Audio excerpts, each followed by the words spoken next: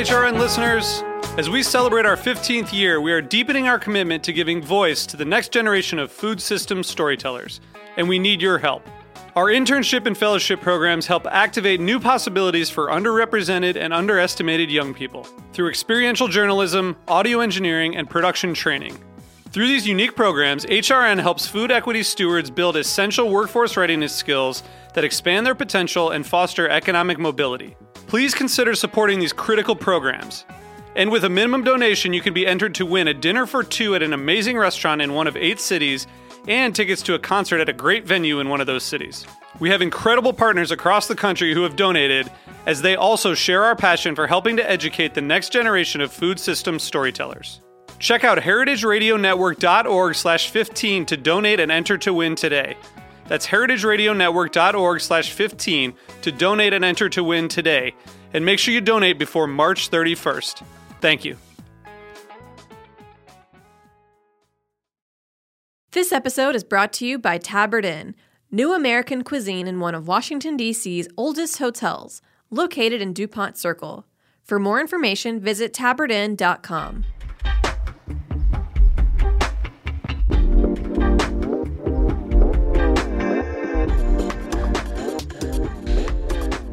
This is Meant to Be Eaten on Heritage Radio Network. I'm your host, Coralie. Andrew Genung is a freelance writer and regular contributor to Eater. Dispatched from Hong Kong, his twice-weekly newsletter, Family Meal, covers American food and media, focusing especially as of late on the protests and efficacy of reopenings. Welcome to the show, Andrew. Thank you very much. Excited to be here. So for someone who writes for the internet, I found that you have a very small and faint digital footprint. You weren't always in Hong Kong, right? That's correct. Yeah, we just moved here 2.5 years ago. Okay, so what were you doing before, and what prompted you to move? Well, my wife got a job out here, basically, is the short story. But we'd always we met overseas, and we'd always wanted to raise kids partially overseas, at least a little bit. And in looking for places to do that, Hong Kong was always on the radar because my wife's mother has lived out here for 20 years.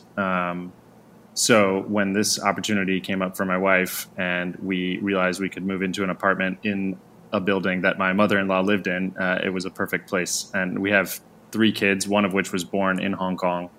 So we have grandparents nearby, and it's a pretty good situation for this time in our life. Mm-hmm.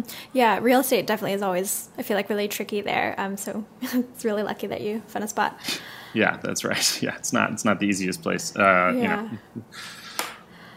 So you also haven't always been writing about food or food culture, right? So what were you doing before? Yeah, so I got into this actually from the marketing side of things. I worked, after various careers, I worked for a food tech startup in Washington, D.C. that was doing sort of back-of-house ordering for the restaurant industry on an app, of course, and a website. And I was their marketing guy. So I was tasked with communicating our product to chefs and restaurateurs and also the supply side. And in doing that, I was constantly reading food media and researching food media and thinking about who to pitch to and also where we could meet the restaurant industry on its own level. And eventually that company moved to Silicon Valley, and I decided to stick around in DC. And I thought, there wasn't much space in food media where people were talking to the restaurant industry on their own level and where communication was directed at the restaurant industry. So there were sort of 2 places. There's the Eater type space, which is very consumer focused and sort of hey, here's the cool stuff going on, with a lot of hard news, obviously, and some stuff directed at the industry. And then on the trades publication side of things, it was very business oriented and here's how to use your Facebook page to get 5 more people in the door on a Friday night type stuff. But there wasn't anybody sort of melding the two and talking about, the fun side of the restaurant industry for the restaurant industry and mm-hmm. dishing out the news and sorting through the massive amounts of news that were coming through Eater and the food sections of all the newspapers for people in the industry. So that's where Family Meal came from, is me trying to fill that void as I saw it. Mm-hmm. Yeah, that's funny. Even memoirs that I feel get at that dishing of the behind the scenes, I still feels very consumer focused. So aside from Family Meal, do you feel like there is any other outlet that kind of bridges this gap? There are a few other newsletters that are doing something similar, and there are pieces in places, but I don't think there's any publication that's totally dedicated to it. There are some publications on the trade side of things that do a great job. I think Plate is a good one, and I'm going to drop the ball on naming everybody off the top of my head, but there are some people that do a good job of trying to talk about this stuff. But I think a lot of them have to be more serious than I have to be because I'm independent. So I can add humor and I can sort of say whatever I want, which is a real advantage when you're trying to talk to people every, Tuesday and Friday morning to get them to pay attention. Yeah. Do you kind of have a sense of how many of your readers are, in the industry versus consumers also?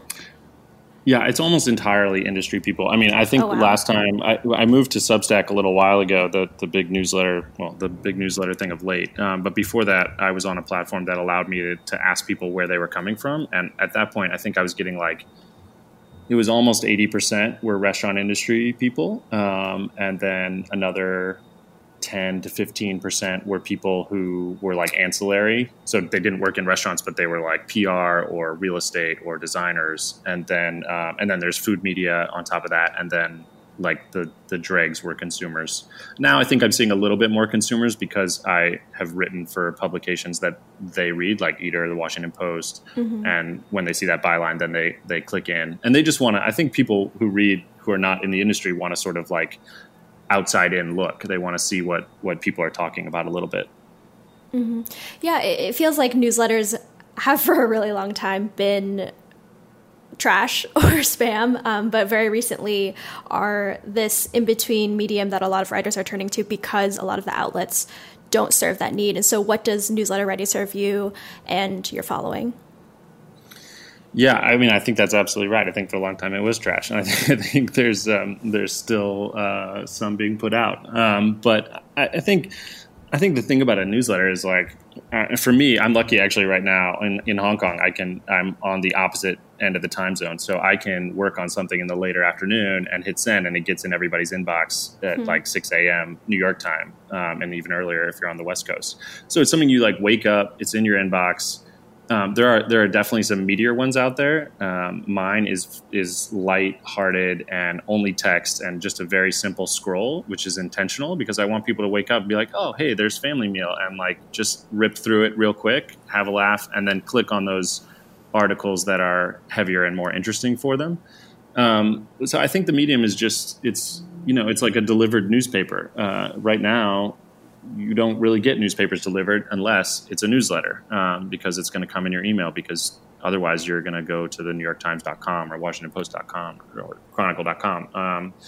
And you're not getting, nothing's hitting your doorstep in the morning the way that a newsletter is at this point. Mm-hmm. And so are you able to do Family Meal full time, or what is your day gig, I guess? No. Yeah, Family Meal's not full time. My day gig is, I wish. In fact, actually, I was going to try to ask people to subscribe more often, but the world has gone a little topsy-turvy, and it's not exactly a great time to ask restaurant people to pony up extra cash. So I put a little pause on that. But no, my day gig is I still do a lot of marketing work. I do a lot of writing and consulting for larger companies and startups. I still love to work for startups, and I help them on branding and messaging and that kind of thing. Mm-hmm. Yeah. So as someone that's now lived and thought a lot about both spaces, Hong Kong and I guess the American food scene, how are you feeling about this kind of eerie duality of so many things that are going on right now? It's very strange. I mean, there's a lot of overlap, and then, there's a lot of spaces where things are very different. I mean, Hong Kong, is specifically to COVID-19, never closed its restaurants, although people definitely stayed away. I mean, people were definitely sensitive to the virus and did not go out, I think, for a while, at least not in the numbers that they were before, obviously. But the restaurants were never closed. You could still go, and there were limits on the number of people at a table and the distance between table, and only bars really closed. So that's very different than, like a New York City where things were mandated shut and everyone had to stay inside. And it's right now, Hong Kong, and actually for a little while, has been very open. I don't, besides everyone wearing a mask on the street and some subtle differences in restaurants, well, now they feel subtle, but obviously at first, seeing plexiglass everywhere or more distance between tables was a little jarring. Now it seems very normal. But now, if you walk down into my neighborhood of Kennedy Town on a regular afternoon, besides everyone wearing a mask, it's a bustling, normal city. So it's really hard to watch what's going on in the U.S. from here and see, not only the shutdown and how difficult that is, but also the stumbles that it seems like the response is happening across states, across county lines, California going county by county, New York, having people go out and not quite know what to do and how to socially distance properly. And it's hard and sad to watch from here when you see this city has been able to take care of it and is basically functioning completely normally. Mm-hmm. So to confirm, so there's no stages to reopening like we're having here. It's just always been loosely open. No, because the restrictions put in place have loosened. So at first it was 50% capacity and 4 people to a table and 1.5 meters between every table. Now it's 8 people maximum to a group. I don't think there's a capacity limit, but there is 1.5 meters between tables. So it is going a little bit in stages. And bars, because there was an incident or a series of incidents in Lan Kwai Fong, which is the very popular nightlife area, sort of clubbing bar district. Bars were shut down for a while, and now those are reopened. But everything is, there is a chance that if we had another outbreak, that the government would say, all right, we're going back, one stage. Mm-hmm. But it never got to, sorry, go ahead. No, I was just saying, because there was no hard closing to things, it feels like then the reopening doesn't feel so jarring. I feel like now, people are throwing it around, but the new normal does not feel normal at all. And I don't even know how we'll open again a lot of things. So I think it's hard to see or to take, I guess, predictions from Hong Kong. But, if there are any lessons we can learn, what are they? I think the biggest lesson is that it will eventually go back to normal, whatever that is, and whatever you think of normal from before, good or bad. But I don't know. It's really hard to say what the lessons will be from here. Because the real lessons are people need to think about this from a community aspect and do what they need to do. People in the States might be a little more nervous about putting their name and phone number down when they go to a restaurant to say, I was there on this night at this day, so that if there was a case later, they can call you up and say, you were in a restaurant with these people, you need to go get tested for COVID. There's a lot of personal freedoms that Americans hold dear to that might, jar against that idea. Even wearing masks, we've seen in the States, people are like, screw that, down to the president. I'm not going to wear a mask because, this is my right to just walk around and do whatever I want. In Hong Kong, when I walk out the door, I forget a mask occasionally. And then I'm like, crap. And the first thing I do is go to the nearest 7-Eleven and buy another pack of masks, because it's not even though I know I don't have coronavirus, and I know the population hasn't even had a local case in forever, or besides tiny little pockets. And my wearing a mask is probably not doing anything.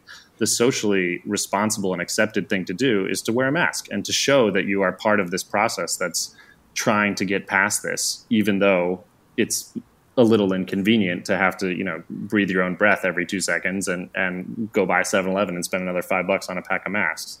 Mm-hmm. So I don't know how America learns that lesson, to be honest.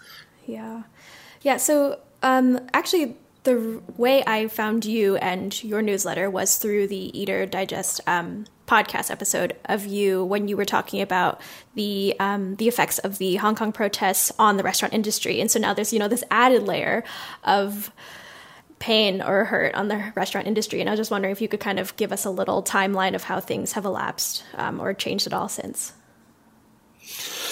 Yeah, it's been absolutely brutal for the restaurant industry here. The protest began in earnest exactly a year ago, basically early June of last year. And they they shut down the city in a lot of ways, and they changed people's dining habits in that you would, myself, I know I would check where the protest's going to be today. And if they're going to be in a place where I was thinking about going to eat, I wouldn't go out to eat, and people just wouldn't go because the streets would get shut down. And the MTR, our metro subway stations would get shut down. And also people are just out protesting. You're not going to a restaurant if you're going to go spend hours walking around on the street. Maybe you hop into, Five Guys or McDonald's to get a snack so that you can keep going. It was, and it lasted basically until Christmas. There were some big holidays or some big protests right before that. But then we got into the holidays a little bit. Things were slowing down.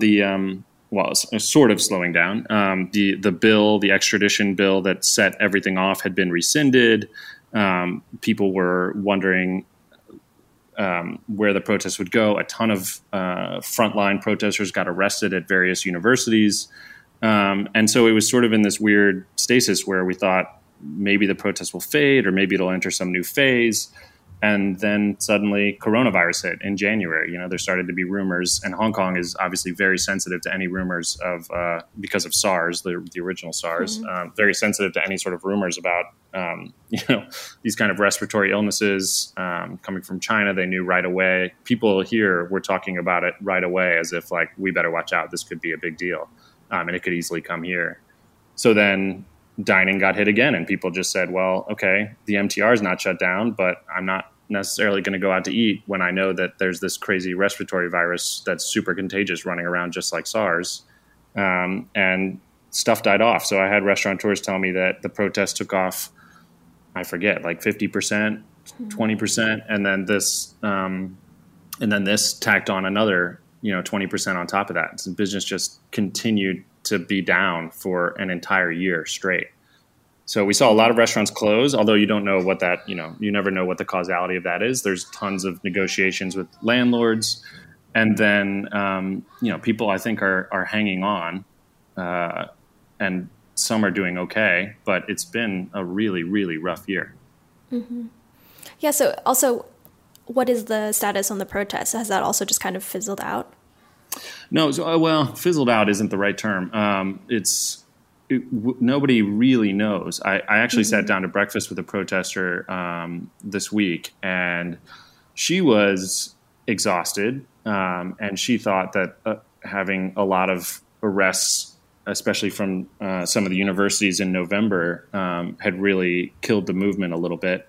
But things have changed now dramatically in Hong Kong, that the mainland Chinese government in Beijing has inserted new laws into the Hong Kong has promised or passed legislation saying that they will insert new laws into the Hong Kong Constitution that basically limit free speech in certain ways that the city sort of thought was unimaginable even when the protests were going on. So now I think the entire protest movement is sort of trying to figure out what the heck to do next. I mean, Hong Kong has always, not always, since 1997, it's had a deadline on its freedoms and its special treatment, which is 2047, which is the date that it will revert to mainland rule. And so that was always coming no matter what. But now it's a question of whether or not that's being accelerated to the point that the protests, there won't be any room for it. Like if you protest, not only could you be charged with rioting in Hong Kong, but maybe there's, more serious crimes and who knows what would happen to you. So I think people are really confused and not sure what to do next. Yeah. Yeah. So earlier we were talking about how there are these two or many simultaneous issues riddling our world, though they do fork very drastically. And so, in Hong Kong, we have the protests resisting mainland rule, but also here with George Floyd Remembrance protests against police brutality. And so I know it's like hard for you because, you're not here, you're not feeling it. And it's also difficult to talk about, from that position. And so, again, do you see any correlations at all, or how are you kind of reconciling these two in your brain? Well, I mean, the hardest thing from here is to watch the police reactions to the protests in the U.S. because I think a lot of people in Hong Kong, and around the world, people still occasionally, at least a little bit, hold out hope that the U.S. with its Bill of Rights and strong Constitution and court system and all this stuff will show. Even though a lot of us in the U.S. know that there's aspects of that are a little bit Pollyannish and fairy tale. People still hope that there'll be something to look up to. And I think immediately the mainland Chinese government can look right away at the way that the police are reacting and the way that the president is discussing these protests and just say, yeah, well, so what's your problem with how we're doing it over here? And I think that's been just the hardest part to watch from over here. The correlation is that, over here people are constantly saying that the police overreacted and that there's been a really heavy-handed response to mostly peaceful protests, and that the only reason protests that were peaceful turned not peaceful is because of that heavy-handed response. And then you look to the U.S. and you see, police assaulting journalists and the president gassing his way to a church to make a statement, and you just think to yourself, well, what example are we setting? Mm-hmm. Yeah, this is meant to be Eaten on Heritage Radio Network. We'll be back after a short break.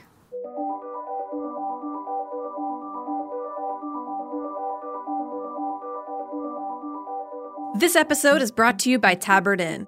Tabard Inn, Washington, D.C.'s quintessential hotel, is located on a quiet, tree-lined street just 5 blocks from the White House. Vibrant yet unassuming, the Tabard is comprised of 40 sleeping rooms, each unique in character and design. Feast on an eclectic American cuisine in their acclaimed restaurant, or enjoy a cocktail and listen to live jazz in one of their cozy Victorian seating areas. Mingle with travelers from around the world who find the Tabard the only place to stay when taking their travels to Washington. For more information, visit tabardinn.com. And we're back. We were just talking about your kind of unique writer in exile position. And so how do you see coverage of the Black Lives Matter movement failing? Or do you hold out hope? Do you feel like things are kind of better or different this time? Ooh, yeah, that's a hard one. I try not to be so cynical. I really want to be really hopeful. But I don't want to say I feel it fading. I guess I'm not there, so I don't really know. I mean, I know that the protests have been sustained and that people are in the streets and that places like, and again, I'm not there, so I don't have all the accurate information, but that places like Minneapolis are talking about ways to reconfigure their police departments and that there are higher level discussions, in political world about how to better manage the police situation.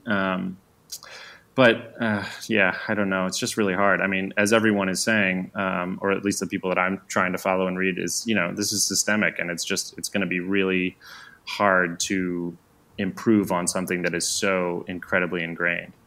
And on the food media side, I think people are trying to think about how we can adjust the power structures in food media. And I think that's really, really hard. I mean, as much as people I think somebody sent me Sam Sifton's newsletter the other day where he, for New York Times Cooking, where he sent out something saying we're looking at things and basically it sort of implied that maybe they'd make some hires or something for people of color. But I don't know. I mean, a lot of people are also saying just a hire or two isn't enough. We need an editor. We need assigning positions. So I don't know. I'm trying to be hopeful. I'm a little cynical, and the world has beaten me down a little bit over these last couple of years. But we'll see. I think it just remains to be seen. Mm-hmm. Yeah, as you said, it's so difficult already.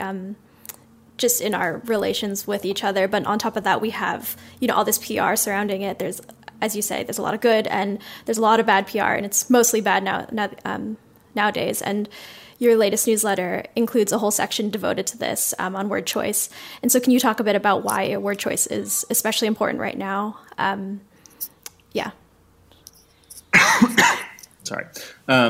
Yeah, I think, and so in my newsletter, I mentioned there was a piece in the LA Times that was not in the food section, and the food editor, Peter Meehan, immediately was like, we didn't publish this, we didn't know it was coming out.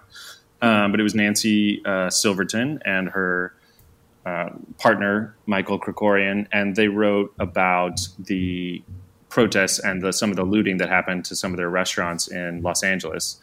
And, I think I've read some of Michael Krikorian's stuff. It's usually pretty tongue-in-cheek dad joke stuff. And he, in his piece, trying to write about the looting that was happening in the store, he made some offhand comments. Like he said, you remember the coronavirus, right? That Wuhan, China bat thing.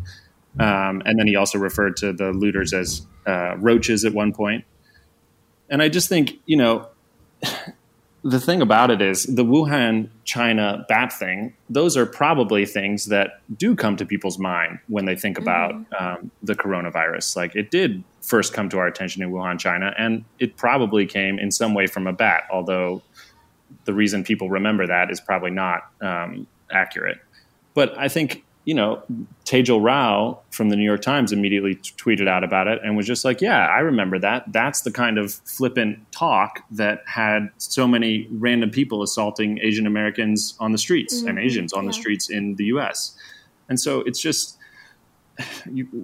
there's so much nuance that gets lost, and that in some ways it's sad that we can't discuss. But racism, sometimes it just has to be hit with a big solid object, and you can't try to, I don't know how to say it, but you've got to be careful when you're trying to insert nuance, or I mean, he wasn't trying to insert nuance, but when you're just throwing out words, you really have to think about it from a much larger perspective. And it's just something we all need to be super careful with, especially at a time like this when the country is trying to deal with it directly. Yeah, speaking of actions that kind of fail to have nuance, I feel like you and I had a very similar reaction, confusion/ickiness feeling with all the black screens littering social media. I just feel like,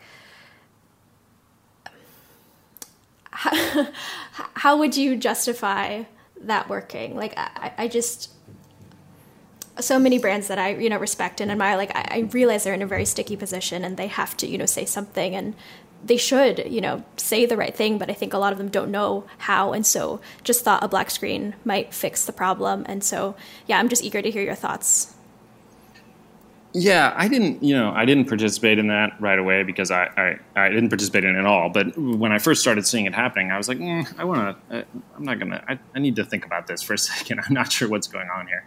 And that paid off a little bit. I mean, in a cynical sense, because eventually it came around that people were sort of tagging it wrong, and it was a frustrating point for some people in the movement. And I don't know. It's a really hard thing for brands.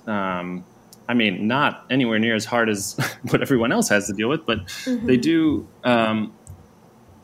They can't.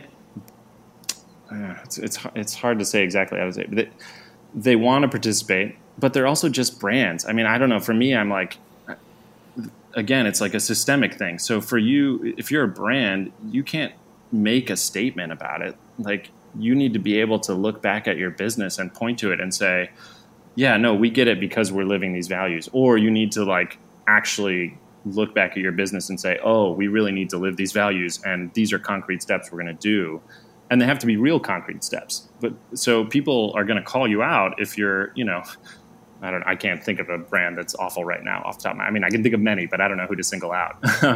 But if you're a brand and you're like, okay, yeah, we pay barely minimum wage, and we have, exploited all these different people and all this stuff. But when one man died in police custody, we put up a black square for a week, and now please, moving on, everybody, tap us on the shoulder and say that's great. And then we, send another check our way.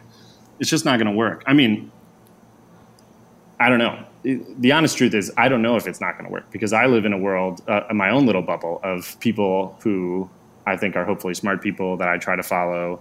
and that I talk to and listen to, and they will call it out. But in the larger scheme of things, in the place where, an average American is looking at it and saying like, yeah, that's great. Like, thanks Pepsi for, having what's her name offer a police officer a Coke. I don't know if that did sales drop or did they go up? I don't know what the numbers say, to be honest.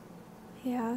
I feel like it was an attempt, also, as you said from the newsletter, it was an attempt for, or by white leaders to make a statement that was supposed to not be about them, but it, was very much about them. So how do you think, or how would you advise these leaders to have, taken a different course of action? Yeah, I don't think there is a simple PR solution. I mean, I could be very cynical and give you what I think are like easy outs or like ways to like, I don't know what, it's not greenwashing, or I don't want to say blackwashing. I don't know if that's a thing, but like, I think there are some probably easy outs they could have. But I mean, the real thing is you got to do the work. I mean, you got to go back and look at your company and say like, all right, this is what America is saying right now. These are the massive issues, and what is actually going on in our company. And then you have to make the case to your board and to your investors that like, if you were to follow these concrete steps, it would work, and you could, investors would see value. And maybe that's not as simple as the direct bottom line. Maybe it's more like a really long-term thing where you're like, look, if we did all this work, then this community would be better served and they'd have more money and they'd want to buy our stuff. That's like much longer term than just like, if we hire one person in this position, we can promote it and then maybe, we'll get a boost in temporary sales. But I don't know. I mean, you just got to do the work. You got to do the real work. There's no easy out on this thing. Mm-hmm. Yeah. To wrap, let's bring it back to the hospitality industry, which I feel like has been so especially challenged as of late. With the pandemic, it's kind of proof that those in the industry are not so shown the same kind of kindness or generosity that they give their communities. And so in your reporting and interviewing of restaurant owners and bar owners, how have you seen their understanding or relationship to hospitality change? Sorry, you mean in the current situation? Mm-hmm.